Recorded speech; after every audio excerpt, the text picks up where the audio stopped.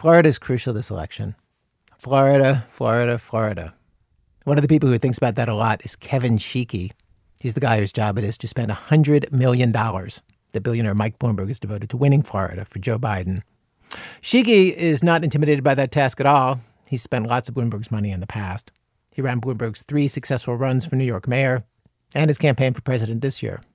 And Mike likes to say he gave me an unlimited budget and I exceeded it each and every time. I actually don't intend to do that in the state of Florida. So why Florida? Of all the battleground states, why $100 million there? Kevin explained that a big part of it has to do with what's going to happen in other states. He pointed to all the times, in tweets and in speeches, that the president has said that mail-in ballots cannot be trusted. Donald Trump has sought to delegitimize all mail-in ballots, full stop. And is clearly will have a plan to contest those ballots after Election Day as they are counted in important swing states such as Michigan and Pennsylvania, which Joe Biden is currently leading in. Michigan will take at least 3 days to count their ballots. Pennsylvania is not much different. Trump has said, listen, I'm going to take every lawyer and every judge I have. I'm going to question every single ballot and try to toss them out. And just throwing out ballots by random could really move those states from Biden to Trump. That's because more Democrats are doing mail-in ballots than Republicans are this year. Bloomberg's people have actually run the numbers and calculated that there are states where throwing out 7% of the ballots at random for not being filled out correctly would flip a Biden victory in that state to a Trump victory. And that's a very dangerous proposition. And that's what we're trying to avoid by getting into Florida. Florida is a state that Donald Trump pretty much has to win. If he loses Florida, it would be enormously difficult for him to gather enough electoral votes to have re-election. And, this is key, Florida is a state that counts mail-in ballots as they arrive. They're counting them right now, already. Which means we very well could know the results in Florida on election night. And if Florida goes to Biden, it might settle the race that night. And our ultimate goal is to win the state of Florida so that we, quite frankly, don't have to have that fight in a state like Pennsylvania. So how'd you pick $100 million? What was that discussion like? I think it was ultimately what we determined we would need. It was the number that we thought we would make a difference. I called a guy who I know who was probably the smartest strategist on the Democratic side. And I asked him, how much would you need to spend if you wanted to be able to have an impact on a race, statewide race in a presidential in Florida? And how much would you need to really put your thumb on the scale? And he said at the time, Florida is an extraordinarily expensive state. It has a lot of large, expensive media markets. And to have any sort of impact, you really need to spend $20 million.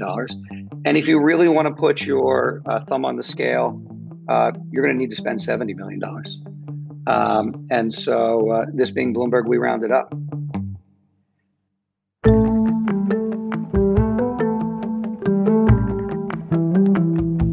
Most of that Bloomberg money is going to TV ads and digital ads, dropped into cities all across the state. It's like a vast air war conducted from 30,000 feet. Kevin Sheekey says Bloomberg's doing daily polling to see what effect this is having, which is actually kind of hard to figure out. All kinds of things push voter opinion around. But Kevin says that the numbers in Florida have moved from a tie between Trump and Biden to a small Biden lead. That's still within the margin of error, but it's a lead, 2 to 4 points, that the Bloomberg people find encouraging. So that's the view from 30,000 feet.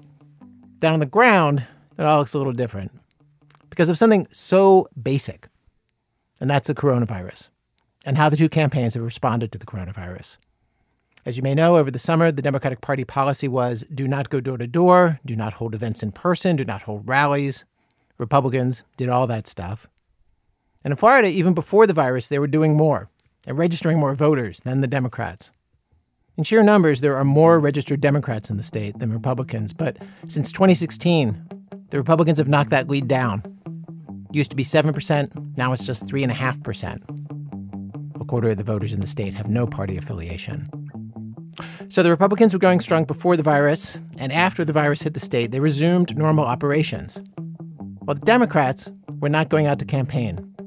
It was like one party was out there in the streets, visible, and the other was just not. One of our producers, Lena Mitsitsis, has been talking to Florida Democrats about all that.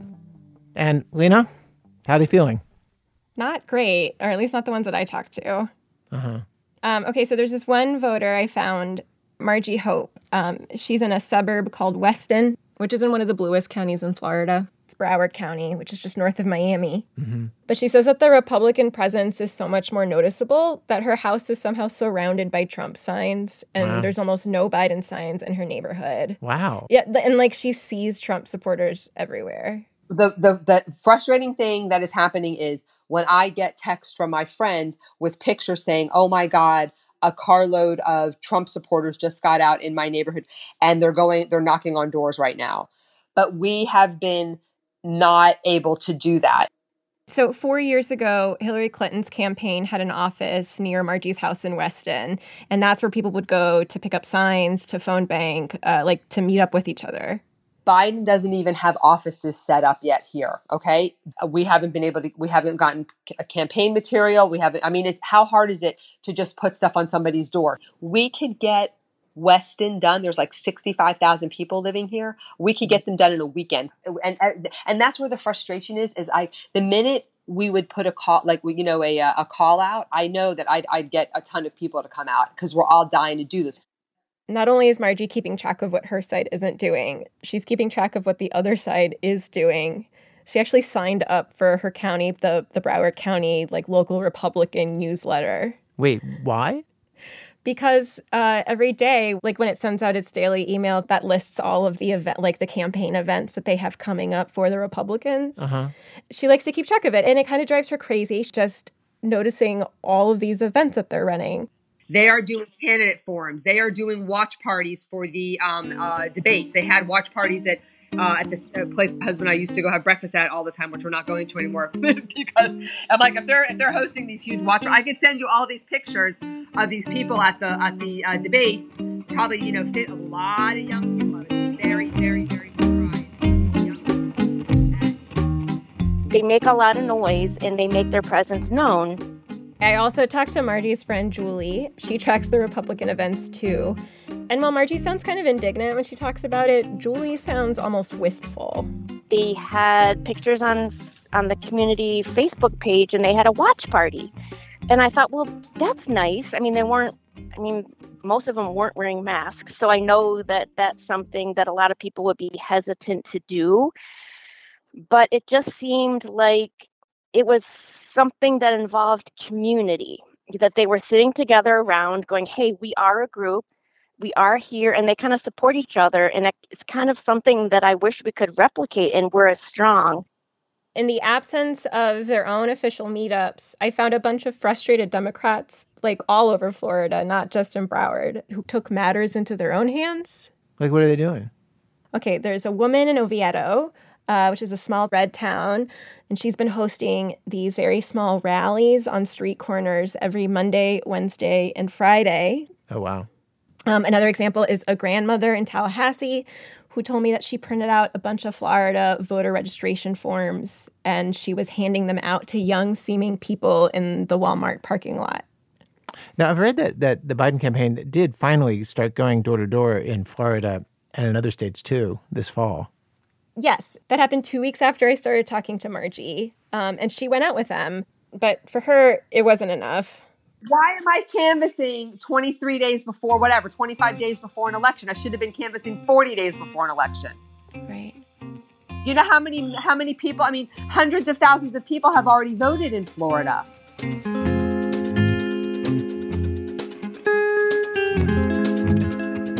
Well, today on our show, we have stories of people fretting, worried about what is going to happen next, and all that is still unknown. The future is barreling towards them. They're going to find out soon enough, but not quite yet.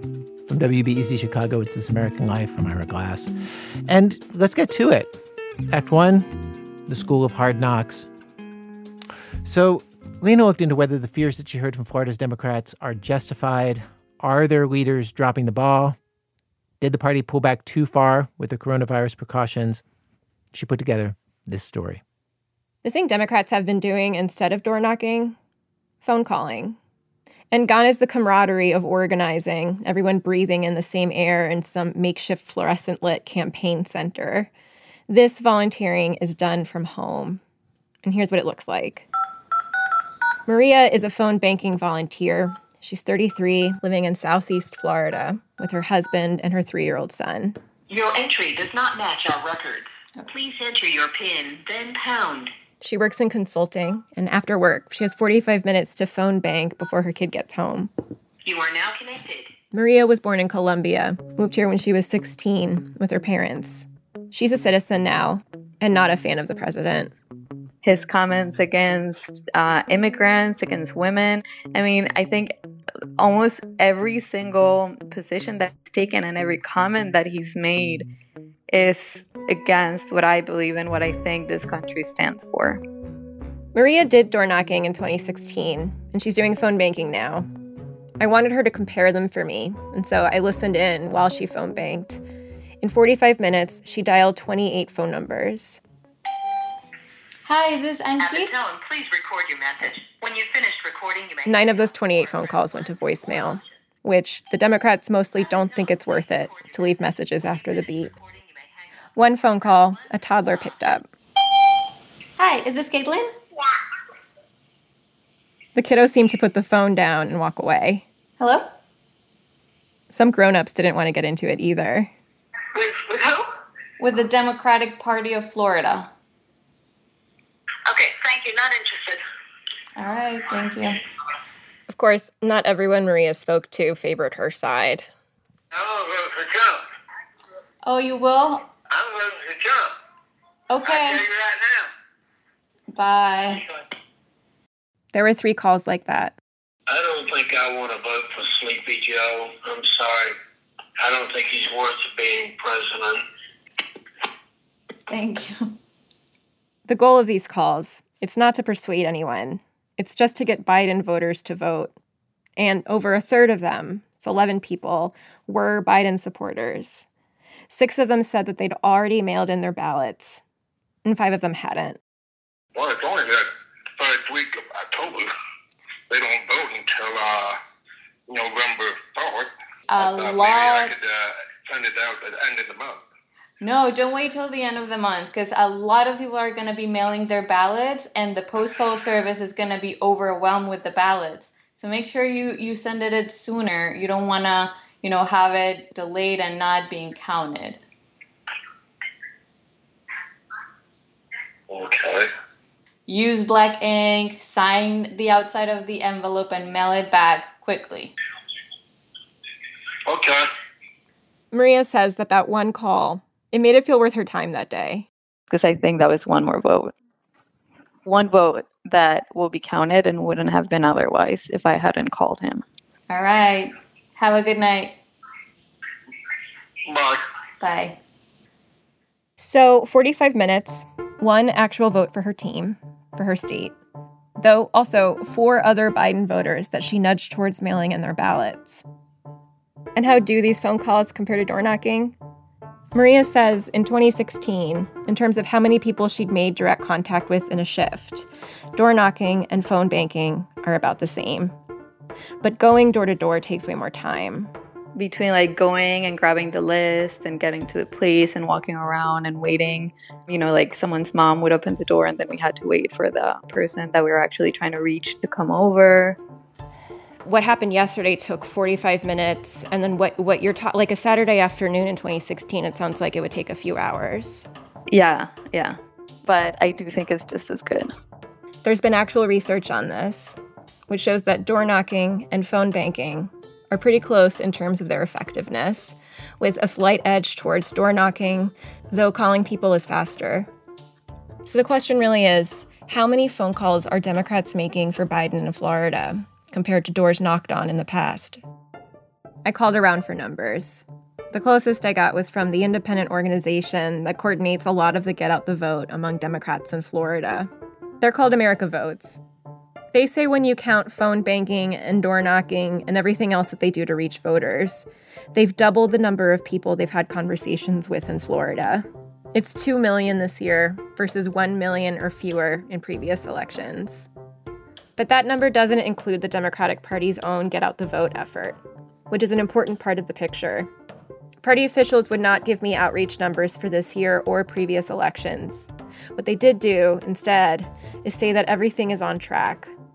All of the Florida Democratic officials I talked to agreed on that.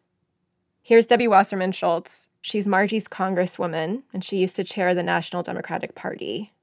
I mean, at the moment, I can tell you that we lead. I mean, the proof is in the voting. Democrats lead Republicans in vote by mail by 360,000 plus vote by mail ballots being turned in. That is just massive increases. We are really lapping the field. And so what I say to nervous Democrats is the proof is in the voting, and we have to just keep people voting. It's true that more Democrats than Republicans have mailed in their ballots, but that's kind of what you'd expect. COVID reactions have fallen along party lines, and way more Democrats asked for mail-in ballots than Republicans did. Of course, things could get completely reshuffled on Monday. That's when early in-person voting starts in Florida. Republicans could start showing up in droves.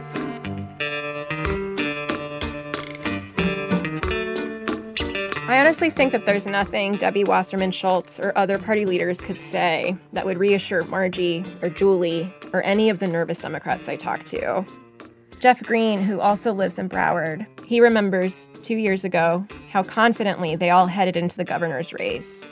It was the race that was supposed to show that a Democrat could win statewide office in Florida. So 2 years ago today, Andrew Gillum was up 9 points against Ron DeSantis in the governor's race. And all the Democrats were rah, rah, rah, Gillum's going to win. And, of course, he didn't. Looming even bigger, of course, is Hillary Clinton. Every Democrat I talked to invoked Hillary Clinton. We all remember what happened in 2016. We remember what happened in 2018. We remember all of it, and so nobody trusts it anymore. Fact is, most big elections in Florida in the last 10 years have been decided by about 1 point, 1% of the vote. Biden's ahead right now in the polls, but not by much, and neither candidate could win. So, they're not wrong to be worried.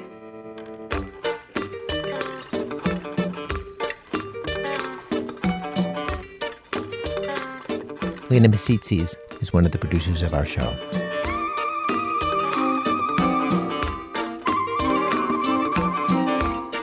Coming up, fears of toys that come on without anybody touching them, and other worries that have nothing at all to do with electoral politics, I promise.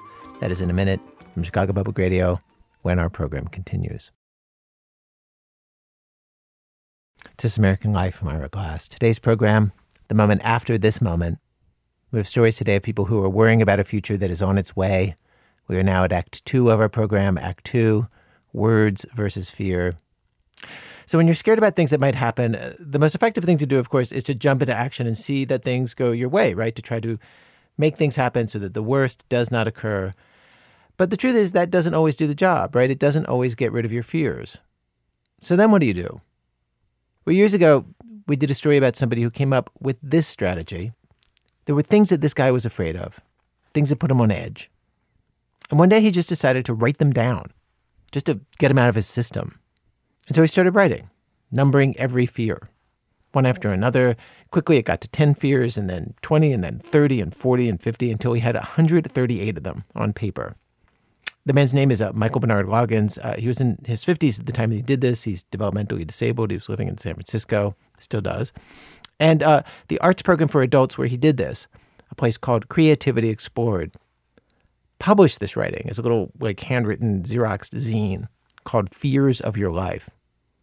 And then a few years later, Michael found out there were more fears to tame by turning them into words. And he put out a part 2, a sequel titled Fears of Your Life, a whole brand new one. This one listed 45 fears. Michael gave us permission to excerpt the 2 books. And they're just like this remarkable, wide-ranging, encyclopedic, Talmudic, memorable tour of human fears. And none of them have to do with politics. And they seem worth going back to today. Actor Tom Wright is our reader. Fear of hospitals and needles. Fear of school and dentists. Fear of noises and bumps in the middle of the night. Fear of doors when they slams. Fear of toys that come on by itself without anyone touching it. Fear of being caught with another woman after cheating on your wife. Fear of being in wrong places at the wrong time. Fear of dropping your soda as it hit the ground and fizz on you. fear of tall giraffe, fear of some birds, fear of being different.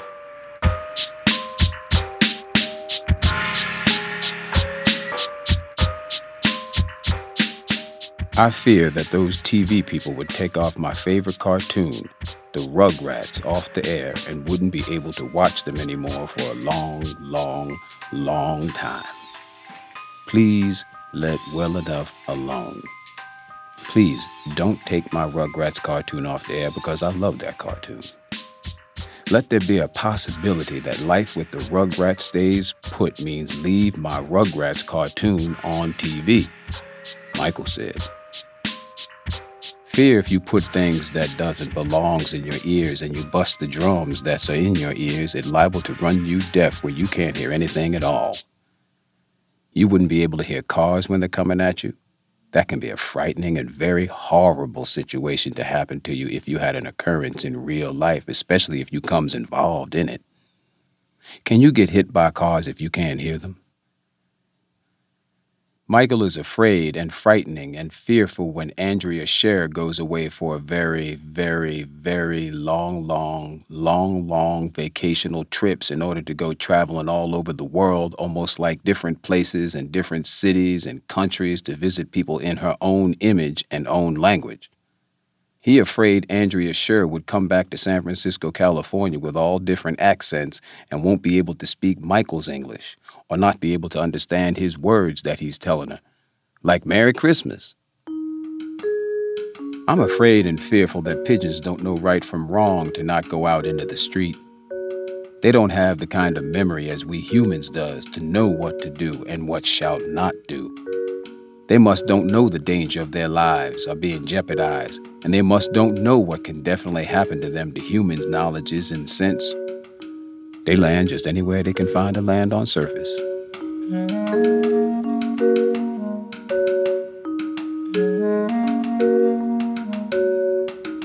Fear of sharks, fear of giant man, fear of gorilla, fear of Godzilla, fear of tall woman, fear of killer whales, fear of dinosaurs, bird, fear of invisible man, fear of blob. Fear that if I go into the library and I happens to get like 7 or 8 books and I happens to find a place in the library that I would get a lot of comfortable and begin reading in those 7 or 8 books, but one book at a time, and I start to read, and somehow my voice of mine start to get from low to high and thinking that there weren't anyone else's reading theirs, and I look over and the people in the library and I get fearful and I'll say, oops, sorry. If your friends are people that you are with and you hear them making decision about what they decided that they are going to steal expensive and very valuable merchandise out of the department stores and don't care less, you say, I am out of here. Bye-bye. I'm not getting caught in your crazy schemes. I'm not your stealer partner. I'm just your friend. It's going to trouble, and it's on your head, not mine. I'm not going to participate in stealing with you. So leave me out of your crazy schemes, especially if it involves Oreo cookies and other stuff. Hot stuff. Fear of me getting in trouble just as well. It's very scary and fearfully to be sleeping in your bed in the middle of the night whenever there's a telephone right beside the bed on your left near the door you once enter and exit out. You are sleeping. The telephone rang and scared the living life out of you in the middle of the night. Who is this calling at this hour of the night?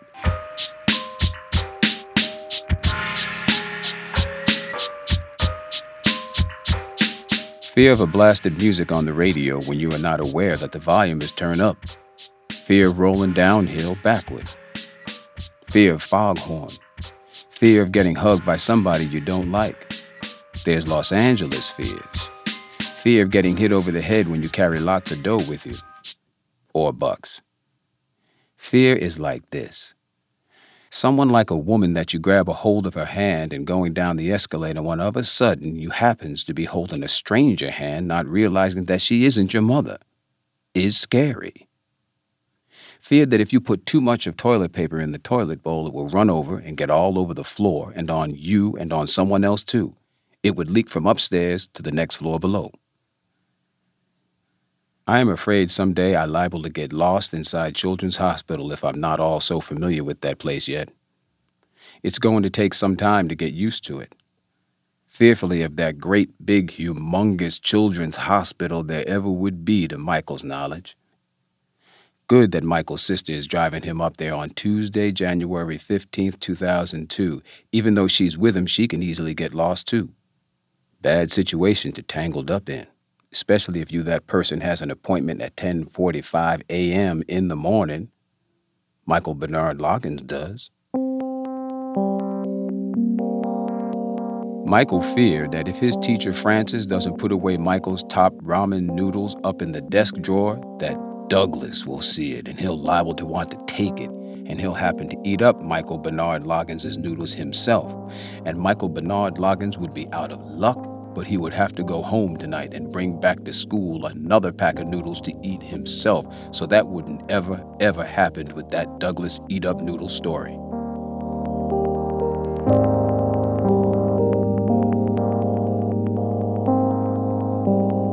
It would be very fearful if I reached up on top shelf trying to reach for a nice thicker covered dictionary book and not ask for help from someone, and the books come off the shelf and make lots of noises, and the people gets angry at me and don't understand that I had want help, but I were afraid to ask for it, and they be a jerk or a creep, as Hope tells me, and people say that I'll have to pay for the shelf, and I get in lots of trouble behind it, says Michael.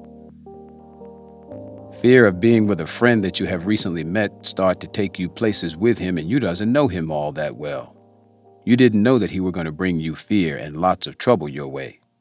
Someone you doesn't know all that well starts to carry you in the store to buy you and him something to eat and drink, and all of a sudden something very fishy starts to happen. Like, for instance, your friend that you are with could be up to trouble, and whoever with him could be heading in for trouble as well, especially if a friend of yours could be bringing you trouble by stealing a big package of Oreo cookie. People are fearful of me, which I wonder is they think I'm all that terrible, or I'm thinking that they think I'm not human at all. Because when they sit next to me, then they get back up and move away from me. I may be a stranger, but that doesn't make me a created monster or something like that. People aren't humans. They act like ignorance dogs with their tail in back of their legs or in between their middle bodies, their legs. They don't think whose feeling they hurt at all. They just do it. No consideration for whatsoever. People don't think about how they hurt my feelings or don't give a hoot. They don't give a crap.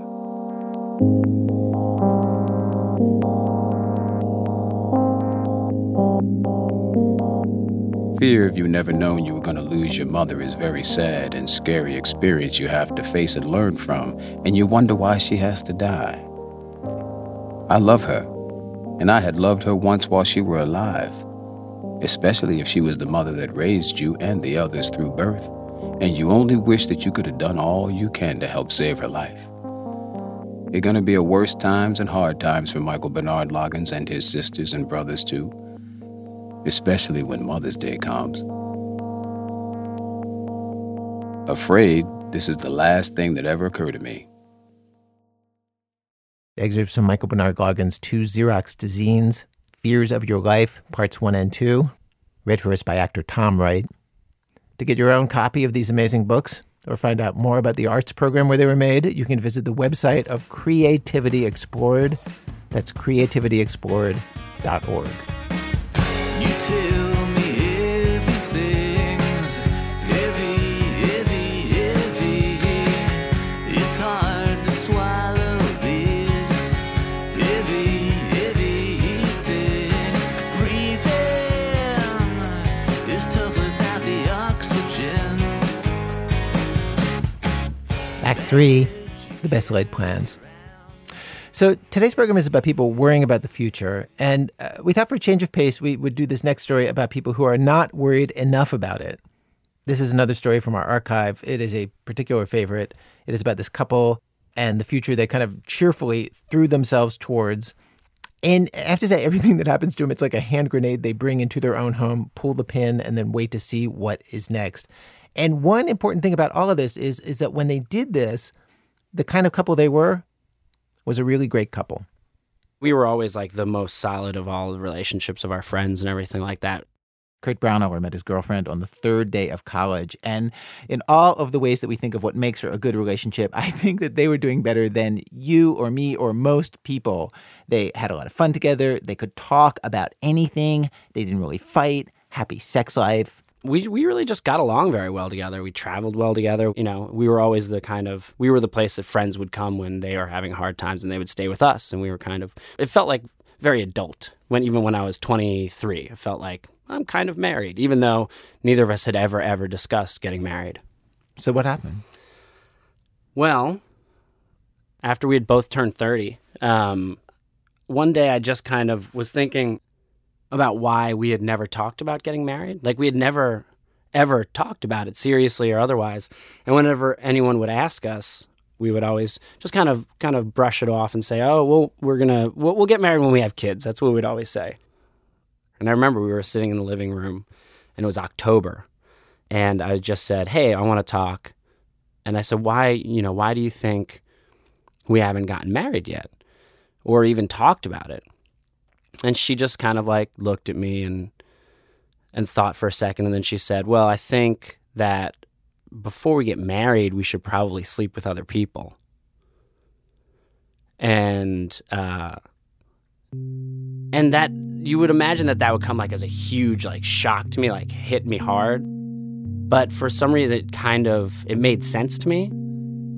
I kind of was like, okay, very calmly. And I guess the reason... Wait, how did that make sense? I've thought a lot about this, and I think that there's a few reasons. We both had this kind of arrogant notion of our relationship, that it could survive literally anything.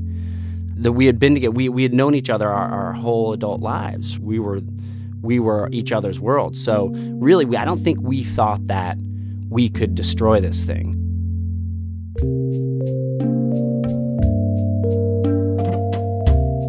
I talked to the girlfriend who did not want to come on the radio. And she said basically she'd only had two boyfriends in her life. Her high school boyfriend, who was not a good boyfriend at all, and Kurt, who was great. But she met Kurt, she said, when she was 17.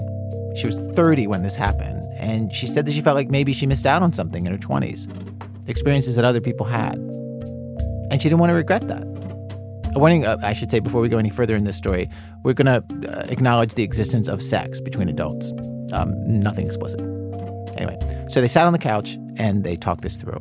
The next part of that conversation was the logistics. Do we break up? Do I move out? Do we just do this while we're living in the same house together? And we kind of came up with this idea of borrowing this Amish concept called rumspringa. And rumspringa in the Amish world is when you're 16, you're allowed to be not Amish for 2 years. And then when you turn 18, you decide whether or not you come back to the fold. Right. And during those 2 years, kids get drunk, they sleep around, they try drugs. They do lots of meth. They do lots of stuff. So we decided to have a rumspringa from our relationship. And that's the other crazy thing, is that we decided that 30 days was enough. Because probably within 30 days, sleeping with other people will get that all out of our system in 30 days. It turns out it's really difficult to all of a sudden become single at 31 when you've never been single for your entire life. Because all of a sudden I'm in New York City and I'm single, and I essentially have the emotional tools of a 17-year-old boy. Because the last time you dated you were 17. The last time I dated, I was in a dorm room. Yeah. Also, it wasn't like I was single in New York City. Because being single in New York City is, I think, the majority of it is being just very lonely and being on your own. Whereas this was very different. I was in a marathon. I was in a race. I was in a 30-day race to sleep with as many people as I possibly could. Because after 30 days, I was going to go back and then get married. So there's a time clock ticking. It was almost to the minute where I'd just be like, if I wasn't out somewhere trying to meet someone, I was like, this is wasted time. I am wasting my time right now.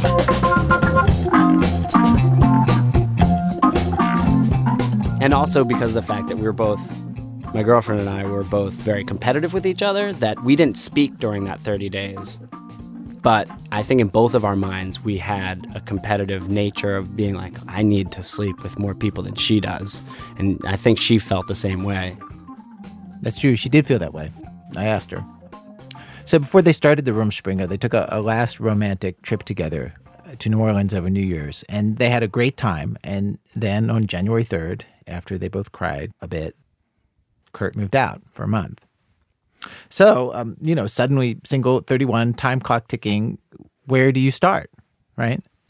Well, Kurt called this woman that he knew just a little bit and had a date on the very first or second night. He can't remember which it was. And at dinner, he told her the entire situation. He laid the whole thing out, that he was seeing somebody. They were taking this break to sleep around. And this was a rule that he made for himself, that he was always going to be honest with any woman that he met during this month. He was going to be honest up front. That's the weird thing. That's the thing that I still kind of, when I think back on this time, that I don't understand. Like, I don't understand how these women that I met during that time heard this story and were like, okay, let's continue with this date. What would they say? I think most of them, the overwhelming response was like, wow, and I can't believe you're telling me this. Kurt was staying on a futon on a friend's living room floor for the month in this apartment where there was no door between the living room and the bedroom where his friend was sleeping. And he brought this woman back on the first date, and they made out a little bit. And then they set another date. I think it was probably for the next night or the night after, something like that. And what happens? What do you mean? What happens on the date? Do you sleep with her? Since the whole point of this story is you're trying to sleep with the women. Yes. Suddenly I felt very modest about asking, but yeah, no. Did you? Yes, we ended up sleeping together. Yeah.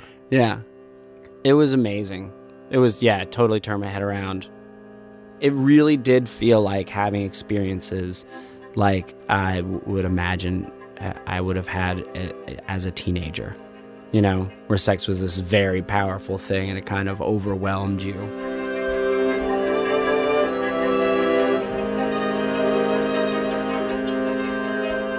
A day or two after that, he picks up a woman at a bar, something he had never done before in his life, and he goes home with her. And from there, he's off and running. But remember, he has the emotional tools of a 17-year-old. I was emotionally getting involved with these women, and that was against one of our rules that we had come up with. My girlfriend and I had a rule saying no relationships. We don't get into relationships with people. We're just going to go out and sleep with people to see what it's like. Oh, I see. But you didn't actually know how to just go out and sleep with somebody without getting emotionally involved. Not at all. I mean, the first date I went on, I immediately was like head over heels for her, and I knew her for 6 hours.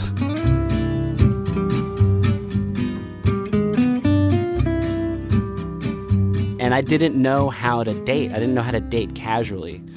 So what I really was doing was just getting involved. I was acting like a person who had been in a 13-year relationship with these women that I had just met. Like, how does that mean? What do you mean? Immediately holding hands. I remember that my impulse would be to say, I love you during sex. That would be my impulse because that's the only way I was used to having sex. And I remember the first time that I did end up having sex, I started to say I love you and then just kind of swallowed it and made it seem like I was coughing. And that didn't happen just once. Kurt says it was just a month of incredibly intense feelings. He'd feel this crazy elation, or he would find himself walking down the street weeping. The girlfriend told me that she, meanwhile, was having escapades of her own. She'd be out all night, drinking and dancing, going to exclusive clubs with Mexican high rollers, doing crazy things with European tourists. It was just what she wanted, actually. And both of them told me that the weirdest thing about that time was that the person that they wanted to talk to most about what was going on and share it with was each other. But of course, they weren't speaking. Kurt says that one of the most amazing things to him that was kind of a revelation during that time was something I've never actually heard anybody talk about it loud, but I totally related to this, was how quickly he would find himself in the home of a complete stranger. Yeah, I never gotten to see other people's apartments so much. That's what I kind of was fascinated by, is getting to see all these different people's apartments and seeing how everyone lives. And I loved that. I love that part of it so much. You know, I was like, look at this. Like, I'm seeing, this is all your stuff. This is the stuff you keep on your bedside table. And also having like really weird experiences I'd never had before, like of like women picking me up. I'd never experienced that before. I was so confused because it was a bartender. She was like a bartender, so she just kept giving me drinks, free drinks, and I was like, why is she giving me all these free drinks? But it is fascinating to see if you stay at the bar until 4 a.m, and then all of a sudden, I'd never been aware of it before, but then all of a sudden looking around being like, oh, all these people are like pairing off. Look at how this happens. Like I'd been at bars until 4 a.m, but it's all of a sudden like uncovering this whole level of single life in New York City that I had not been aware of before. Anyone in New York City, I feel like, can have sex any night of the week if they just follow 2 rules, which is stay at the bar until 4 a.m. and dramatically lower your standards.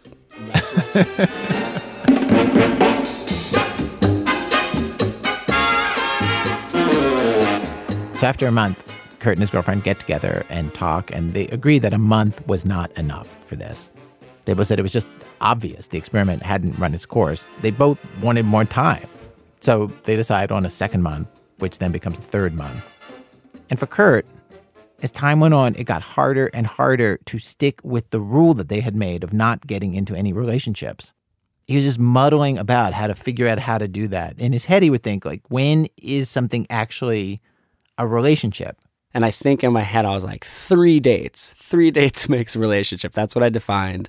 And so then I would try to not see people more than 3 times. That was increasingly difficult. It's difficult because he was giving women 2 opposite messages at the same time.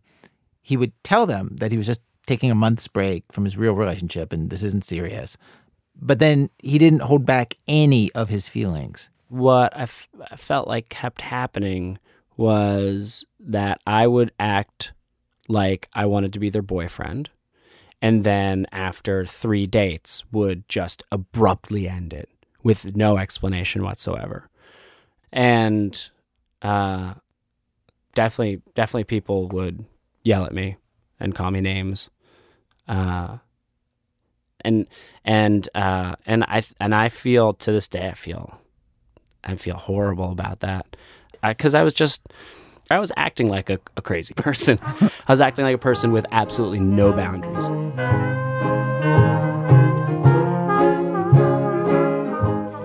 So it was hard to stop himself while it was going on.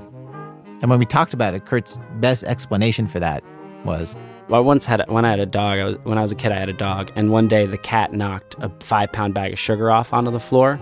And my dog was about 9 pounds. He was a toy poodle, and he ate all 5 pounds of sugar in one day. And then he was sick for like 3 days afterwards. But I always think about that day for him, how amazing that day must have been. We're like eating all that sugar and eating it, and then kind of like going away from it for a little while and being like, I can't stop. When is this going to happen again? And then he just started vomiting and vomited for 3 straight days. And that's how I felt, you know? I knew this was bad, but I was like, when is this ever going to happen again?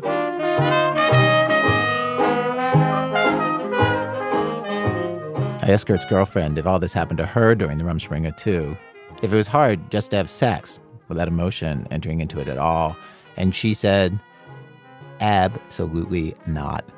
Quote, you mean the dudes that I meet at bars or parties, whatever, those people? She said, I didn't tell anyone anything about my background or the situation. And I asked her, wait, so you wouldn't explain I'm on a break from a relationship? She said, no, because it sounds crazy. I told her that Kurt would reveal all of that, which she knew. And she said, yeah, Kurt's way too open. But, quote, that openness probably just made him more appealing to the ladies.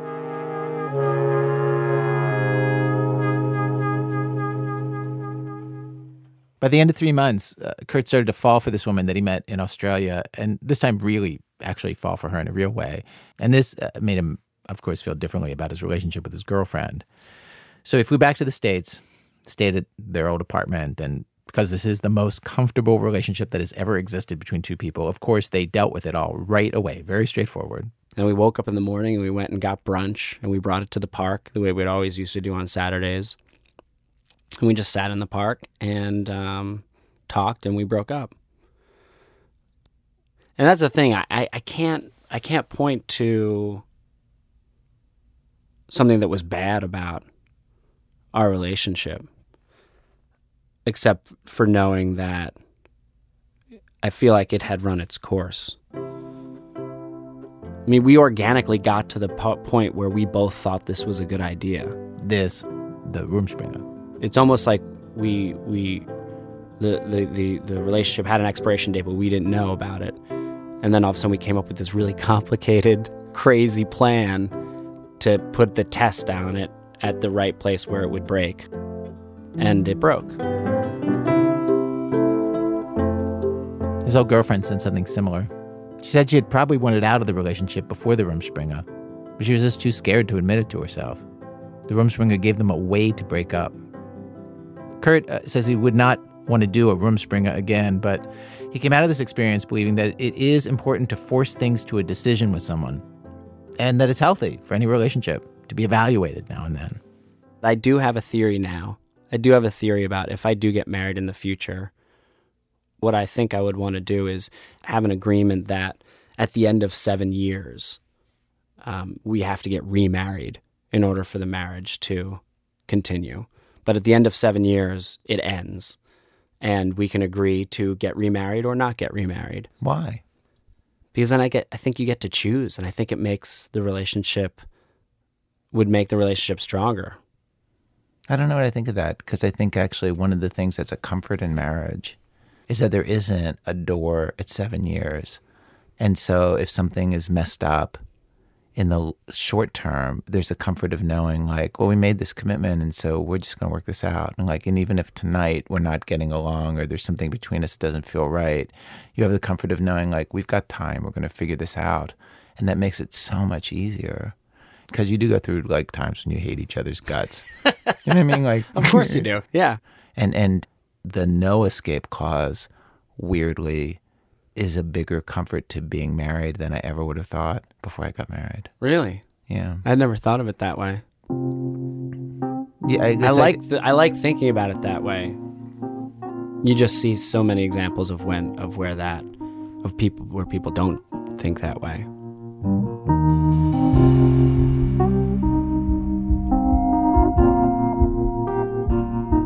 Both Kurt and his girlfriend feel like the Rumspringa got them where they needed to go as a couple, even if that place was different than they intended when they began the whole thing. Sometimes what you need to do next as a couple, you can't even tell what it should be. And the best you can do is hold your breath, make a guess, and jump.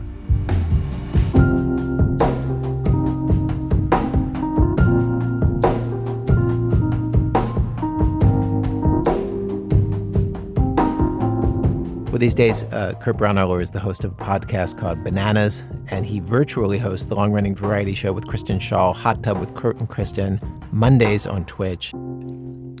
So that story is a few years old, and I could probably say a lot about the things that Kurt and I talk about at the end, but I will leave it at this. These days, Kurt is married, and I'm not.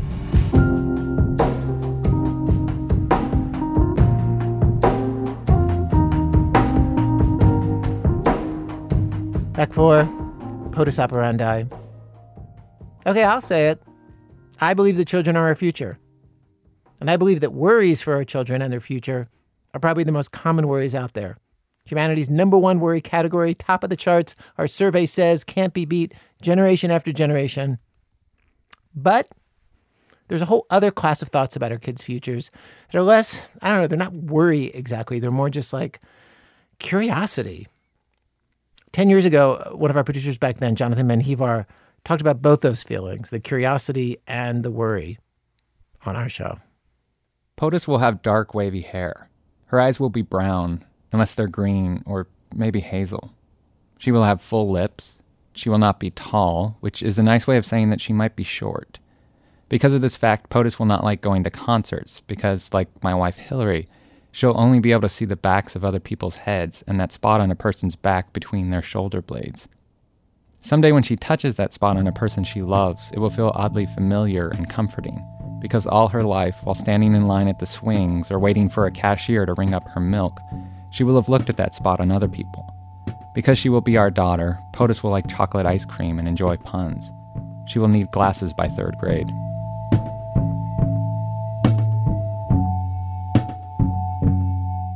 POTUS, I should explain, is what Hillary and I have taken to calling the little girl Hillary will give birth to in 2010. Calling our kid It only felt right for about a week or two, so we brainstormed baby code names one night in bed. Hillary thought the name should be something like that opening scene in the West Wing pilot, the one where Rob Lowe walks out of the shower and a woman in underwear and a men's dress shirt reads from his pager, POTUS, in a bicycle accident. Hillary said our code name should pop like that. But we couldn't think of anything as cool as POTUS, so we just stole it. I worried that while POTUS was still nothing more than cells splitting into other cells, that we might be setting unachievable expectations by naming her the acronym the Secret Service used to refer to the President of the United States. When people find out you're having a baby, they predict all kinds of things about the child you'll have. But I wanted to let POTUS tell us who she was, so I tried to cling mostly to the facts.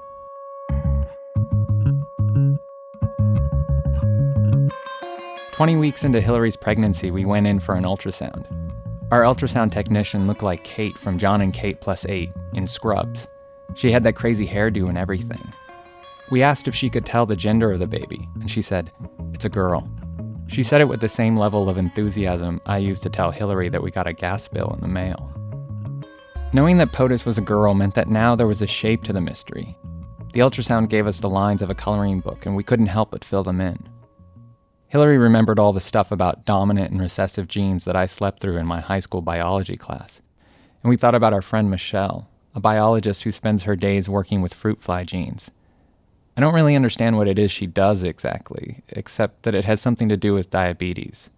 And this summer when I was having a fruit fly infestation, she didn't have any suggestions for how I could capture or kill them. I thought maybe Michelle could help us figure out what POTUS might look like.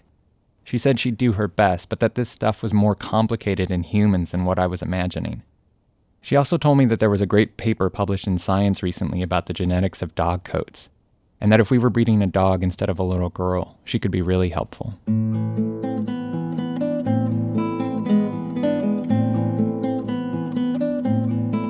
So Michelle came over to our house, and in exchange for lasagna and a beer, she sat with me and drew Punnett squares. Those little squares divided into 4 smaller squares that are supposed to help you figure out what traits win over others. Michelle was willing to commit to a few things, like the fact that POTUS will likely have dark hair. But really, she said, even if she was able to study me and Hillary in a lab, she couldn't tell us with any certainty what our baby will look like. Because unlike dogs, humans haven't been bred for certain traits, so there's really no way of knowing what green eyes may be hiding in my genes. Mostly, she said, the whole dominant recessive thing could help us figure out dopey stuff. Like for instance, now we know that POTUS will have unattached earlobes and be able to impress her friends with her ability to roll her tongue like a taco.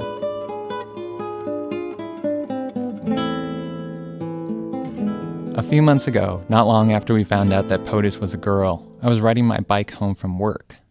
The traffic was heavy, so I was going pretty slow. I looked to my right and noticed a girl on the sidewalk looking at me, staring really. She looked like she was in her early 20s, and she had her auburn hair tied in a thick braid that swung over her right shoulder. I can't remember if she was wearing glasses, but I know she was wearing a dress and holding a petition clipboard in her right hand. If skin was made of Play-Doh, hers is what you would get if you forever mixed the Hillary color with the Jonathan one.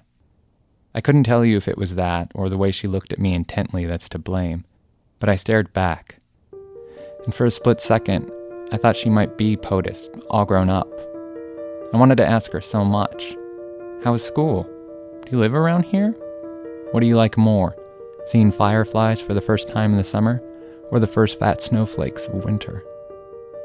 Really though, every question was some variation on the one big question I'll try my whole life to make POTUS answer yes to. Are you happy? It's also, I realize, a question I can't predict the answer to.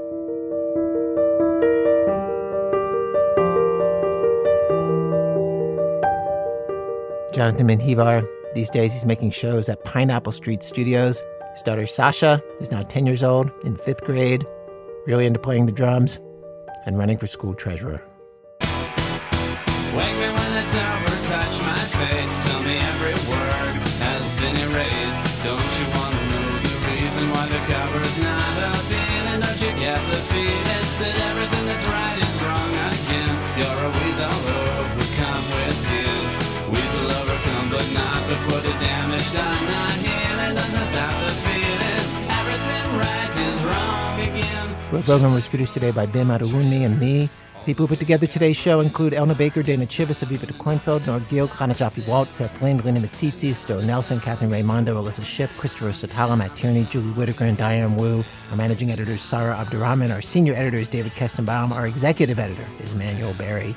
Special thanks today to Sahil Mehrotra, Dr. Daniel A. Smith, Casey Morrell, and Steve Shale. Our website, thisamericanlife.org, where you can listen to our archive of over 700 episodes for absolutely free. Also, there's videos and all kinds of other stuff there. thisamericanlife.org.